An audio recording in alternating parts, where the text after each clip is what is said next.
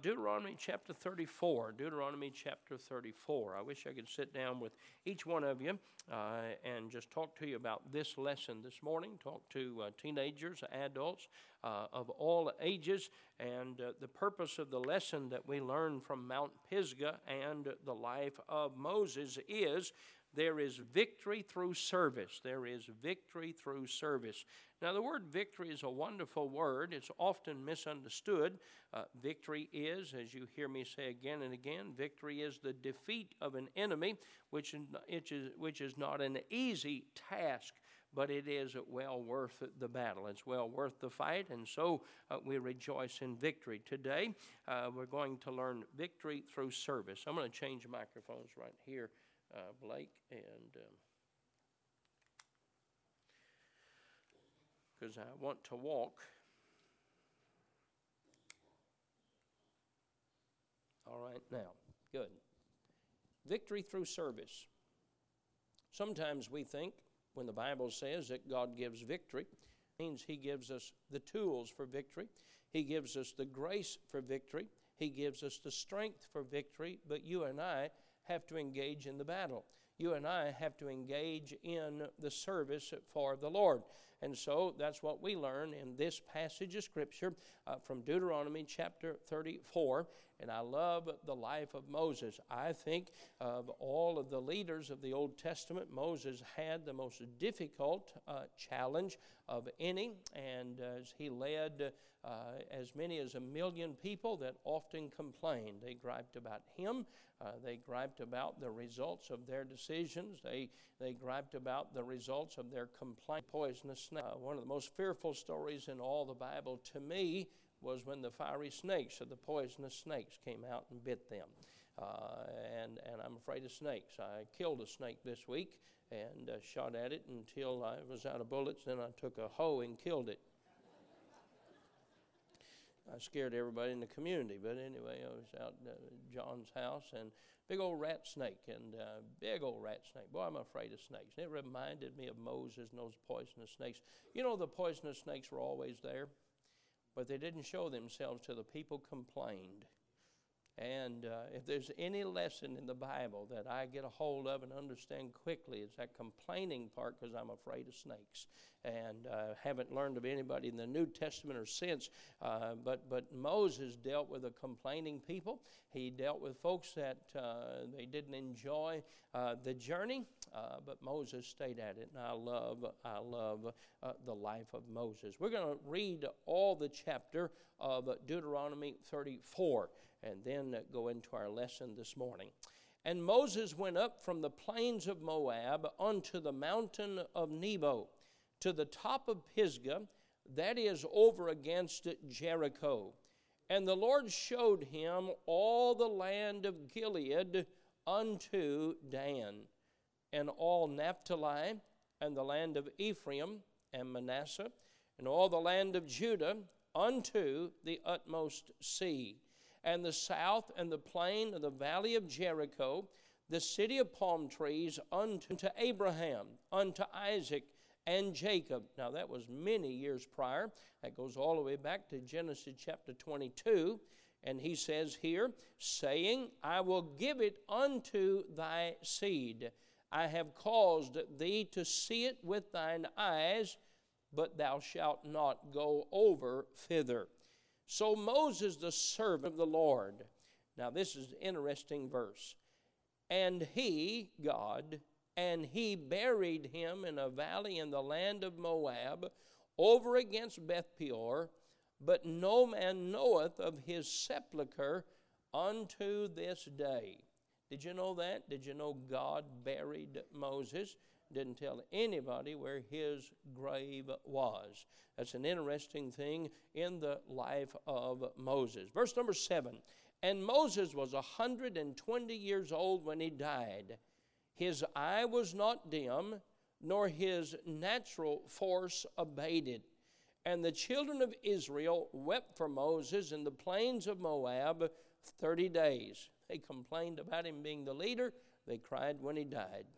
So the days of weeping and mourning for Moses were ended, And Joshua the son of Nun was full of the spirit of wisdom, for Moses had laid his hands upon him. And the children of Israel hearkened unto him, and did as the Lord commanded Moses.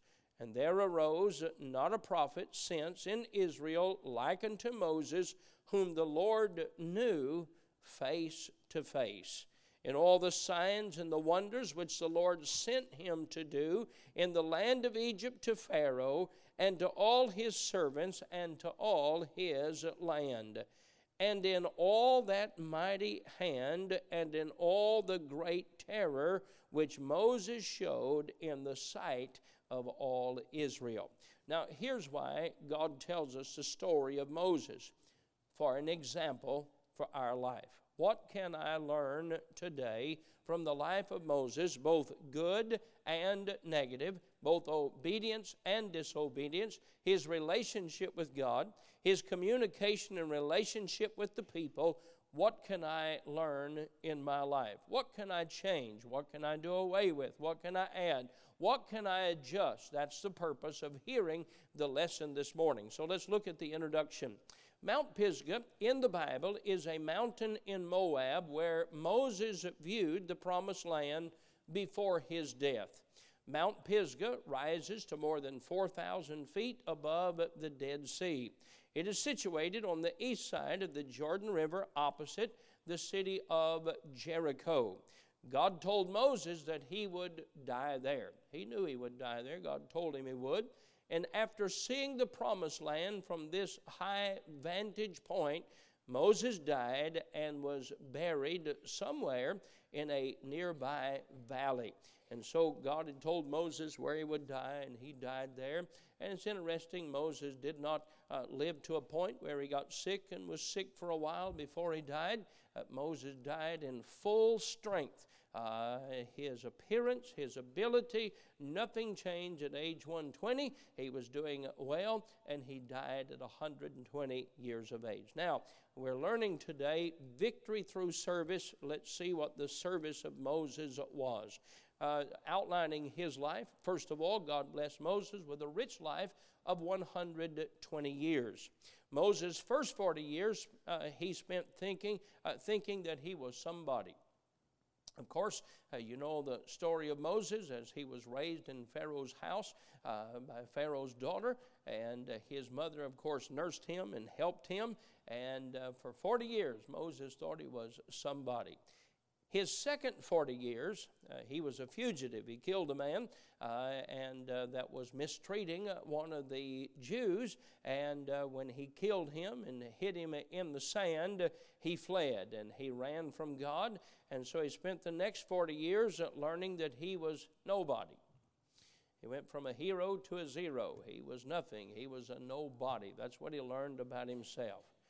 And then he spent his last 40 years, and his life is divided. It's interesting how it happens. His life is divided into three groups of 40, and his last 40 years were spent discovering what God can do with a nobody.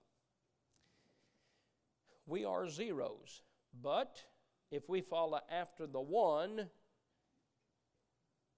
are you listening to me? If we follow after the one, you go before the one, you're still a zero.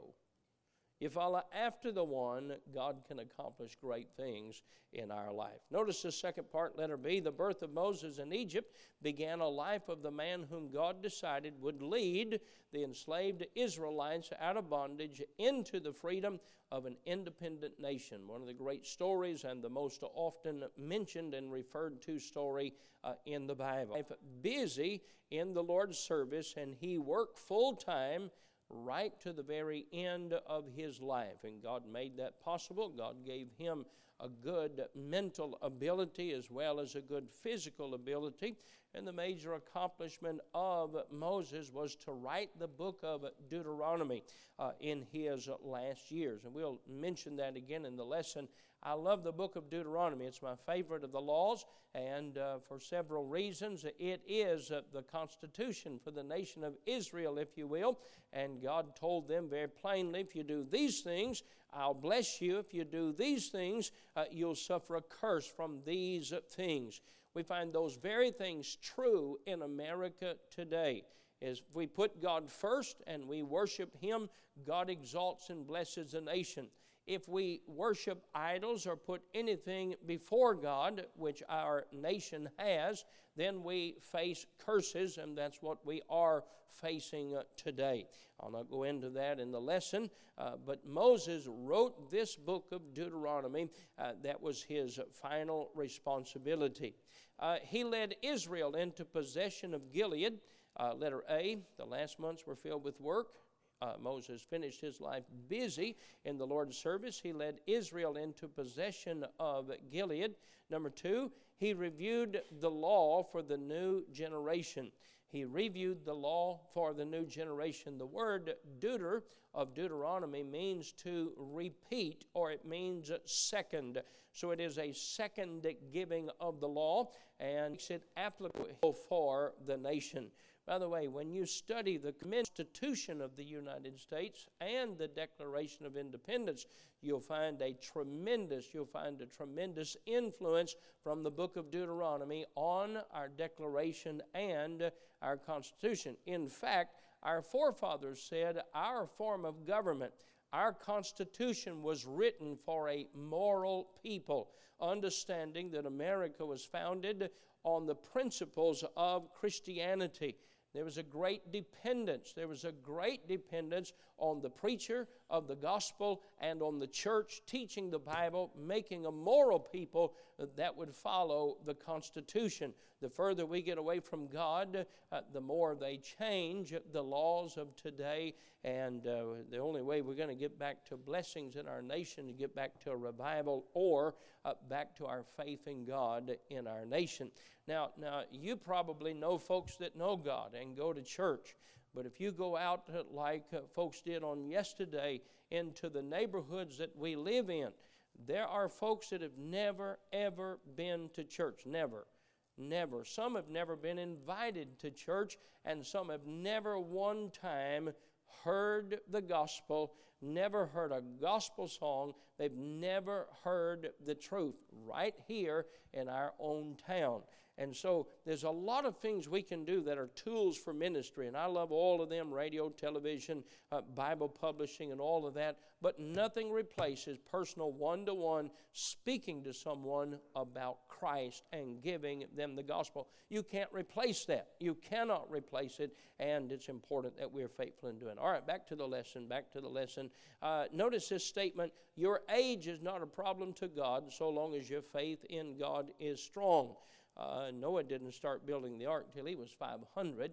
I don't think we're going to live to be 120 or 500, but our faith needs to stay strong so we can be helpful in the service of the Lord until our days end. Here's an interesting statement. Moses is referred to 101 times in the New Testament. In the New Testament. He is referred to more often in the New Testament than any other Old Testament character. Any other person in the Old Testament is referred to more at 101 times. Now, the showing of Canaan. Do you know Moses never did go into the land of Canaan? He only got to see it. Let's see why. Letter A, after securing Gilead for several tribes, Moses besought the Lord at that time, saying, I pray thee, let me go over and see. You see, God refused this quest of Moses to enter into Canaan. You remember in Numbers chapter 20, Moses lost his temper and disobeyed God, and it cost him. That's a lesson we need to learn. That's a lesson that makes me nervous. That's a lesson that bothers me. I think it's important to have a strong constitution. I think it's important that we have the ability to get mad and angry at things that are wrong, but that has to be in control. Moses was told when the people complained that they didn't have water, he was told to speak to the rock that had been smitten. But Moses didn't. In his anger, he took the rod and he warped the rock. He hit it, and God said to Moses, you're not going to go into the land of Canaan. I'll let you see it. The land of Canaan is not we use it to represent heaven, but the truth is it represents the victorious Christian life. That's what the real representation is in the Bible. And so what he's saying here, because you lost your temper and you disobeyed, I'm not going to let you live in or go into the land of Canaan. It's all right to have a temper. It's all right to have a fire in the fireplace. It's all right to have water outside the boat. It's all right to have a boat in the water, but you can't have water in the boat. Have to be controls, and the Bible teaches us that in Galatians. Are you with me this morning? That's a lesson all of us, starting right here. We have to learn. We have to learn to control that temper and make sure we use it for the right thing. Now, letter B. So Moses could see the promised land. God told him to go to the top of Mount Pisgah, and that's in verse number 1. It's an interesting statement. Moses saw the land but could not enjoy the land. Sin brings frustration into the same as your life. Now, there's no need to get angry at God and allow another generation to do the same as you've done. When we sin and we make mistakes, we need to do as Moses did, and that's to teach another generation about God. And that's what Moses spent his time doing as an older man. He invested in the younger preachers. Twice in this month, I've had the privilege to meet with pastors, younger pastors that were frustrated in ministry. In fact, both of them had said, I don't know that I'm going to stay at this church. And they talked about problems that they had. What they don't understand, problems are everywhere. People's names change, but the problems that we deal with are the same, and our enemy is the devil. And it was encouraging to me, after serving as a pastor 36 years, to be able to help young pastors, help them to understand the importance of rest, to understand the importance of balance in their life, and to see them excited after a couple of days of preaching and times of fellowship. And that's what Moses did.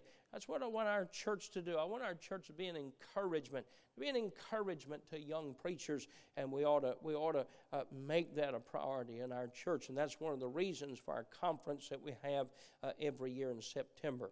Now notice the third part of the lesson, the sorrow of death. The sorrow of death. Precious in the sight of the Lord is the death of his saints, the psalmist said in 1:16-15. Moses' death was different than the death of most people in that he knew when and how he was going to die. God told him when he would die. God told him where he was going to die. Even in death, Moses' character shines forth as the Bible gives in his eulogy the statement, he was a servant of the Lord. According to the Lord Jesus, nothing could be more important, nothing could be more valuable than for a person to be a servant when he died. Moses lived in God's will. He died in God's will. May that be our desire today, to die in the will of God, to stay in the will of God all the way to the end. Moses lived in the heights. He died in the heights. It is a reminder to keep our minds and hearts in the heavenlies as we live on earth. Even though he failed, he didn't quit. Everybody falls down, but a failure is not someone who falls. It's someone who won't get back up again. Letter D. When God buried Moses, he did not place a prominent tombstone at the grave to mark the site. Now, this is not true of everybody in the Bible. Some did have places that they were recognized. Moses did not, and God chose to do this. I don't know exactly why. It was not until Moses died that some people began to realize how important he was to Israel and how much he had done for them. By the way, don't save all your flowers for the person's funeral. Be kind to folks today. Enjoy fellowship with people today.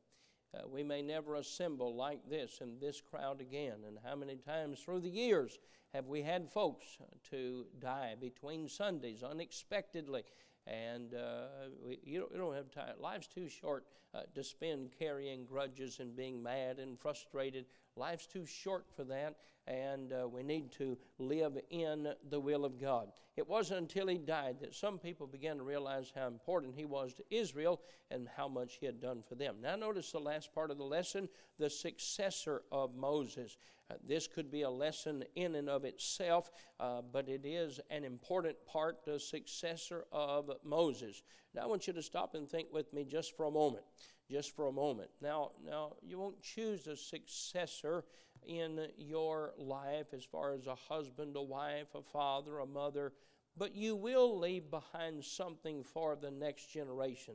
I want to ask you right now, what are you doing in your life that would invest in another generation of people to serve the Lord? What are you doing in your life, no matter your age, young or old? What are you doing to think about the next generation? You know how sad it is in this world. It's well known in the nation, and she had a daughter, and she refuses to let her daughter see or hear any of her music or attend any of her concerts because she says, I don't want this way of life. I don't want the pain and agony for her. I don't want her to have this way of life. And so she protects her from her music and from her concerts. What a terrible thing to have to protect people from what you do. I'm glad that my children and your children, our children, can follow us to where we are. And we ought to be in Sunday school, we ought to be in church, we ought to be faithful in serving God. You're doing something for the next generation. We need to make sure that we think about that. And that's the last part of the lesson about Moses. Letter A, with the death of Moses, Joshua took over leadership of Israel. Joshua was a great man. What made him great? His willingness to serve. He was a servant. Moses was concerned about a qualified successor to replace him after he passed away, and God told Moses to appoint Joshua as his successor. It's very interesting. He said that God told Moses, he said, you tell Joshua to be strong and courageous. And then God himself told Joshua, you be strong and courageous. Now I want you to think about this. If God told Joshua to be strong and courageous, why did he have to tell Moses to tell him to be strong and courageous? Now listen to what I'm about to tell you. Listen to me. Everybody knows the Bible's for them. But not everybody can see it and touch it and feel it unless there's somebody in their life that lives it. And they need that Moses to say to Joshua, now Joshua, be strong, be courageous. He didn't say to him, well, God already told me that. He appreciated the investment that Moses made in Joshua's life. And you need to speak up to young people. I'm thankful for all the young men and young ladies that were out yesterday with our laymen and those that have been working in the bus ministry 15 and 20 years, and some for the first time. And I saw on Facebook several posting yesterday. I got to lead a lady to Christ. I led 3 people to Christ. I led 4 people to Christ. I got to meet a lot of people and invite them to church. That's an exciting thing. Speak up and tell the young people, every young lady in this room, to serve God. You say, well, God told them that. I know it, but he tells us to tell them as well. We want to be an encouragement. Don't be sour to the young people. Don't be negative to the young people. Let them know that we need them. Isn't it a blessing to come to church and see folks in every single age group at our church? I mean, you can go to the nursery. They're doing a good business in the nursery back there. They are. Then you go to the primaries and the juniors, and there's folks of every age and group. Churches die when we don't invest in the next generation. We must invest in them. And I encourage you and I appreciate those who do that. Let me give you the third statement, letter C. God equips his servants for the responsibilities to which they are called. Joshua had a big task given him by God, but God enabled him to perform it with excellence. I remember as a young preacher, and I remember times of frustration and times of doubt in my own ability and the ability to preach and to lead. And so many times an older preacher would say a word of encouragement, or even somebody in church. And boy, it just went a long way. And it's a blessing to see. One of the things I enjoyed this week, on Friday night, I was at the sports banquet. And our Christian school has volleyball for the young ladies and basketball for the young men. And I knew it was going on But during the season this past year, Coach Carr won his 500th game. And that's quite a milestone. He's been our coach for a lot of years, and just done a good job with the young people. But what was encouraging to me, 50 plus former players signed a basketball and presented that to him, and he didn't know they were going to do it. It was a surprise, and it was quite an emotional time to see a young man stand and say, "I'm proud of my dad. I want to follow in the footsteps of my dad." And that encourages me, and we need to make sure we speak up. You say, "I'm a quiet person." Well, be quiet except when you speak up to young people and encourage them to serve the Lord. Sometimes you get frustrated at little ones running in church. You know, the only thing worse than little kids running in church, not having any little kids to run in church. That's the only thing worse. Notice the conclusion now. Moses left a legacy of someone who loved the Lord and served the Lord. Mount Pisgah is a reminder that God has so much planned for us as we live by faith and we serve Him. What do you see from Mount Pisgah in your life this morning? You say, "Oh, but I'm getting up in years." So was Moses. Let's serve Him till we die. Let's enjoy serving God and His goodness till we die, all the way to the end. No matter what your place in life, you can devote yourself to the Lord. God measures our service not by our ability, but by our willingness. Do not dismiss little things. Remember, a candle cannot do what it can do what the sun cannot do, and that's shine at night. A life serving God is a life well spent. A life serving God is a life well spent. One of the things that encourages my wife and I, and more so now than ever, is to know of young people that are serving the Lord, playing the piano, singing in church, directing choirs, directing bus ministries, pastoring churches. We need to invest in another generation. I love this good story and good example that Moses left for us. Heavenly Father, thank you for the joy of serving with these people.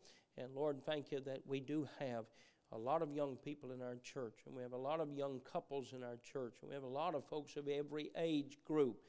Lord, in our fallen flesh, let us not be negative, but let us be an encouragement to young people to serve you, to do right, to give their life to serve you. And I pray, Lord, that you would help us to apply this lesson to our lives. In Jesus' name I pray, amen.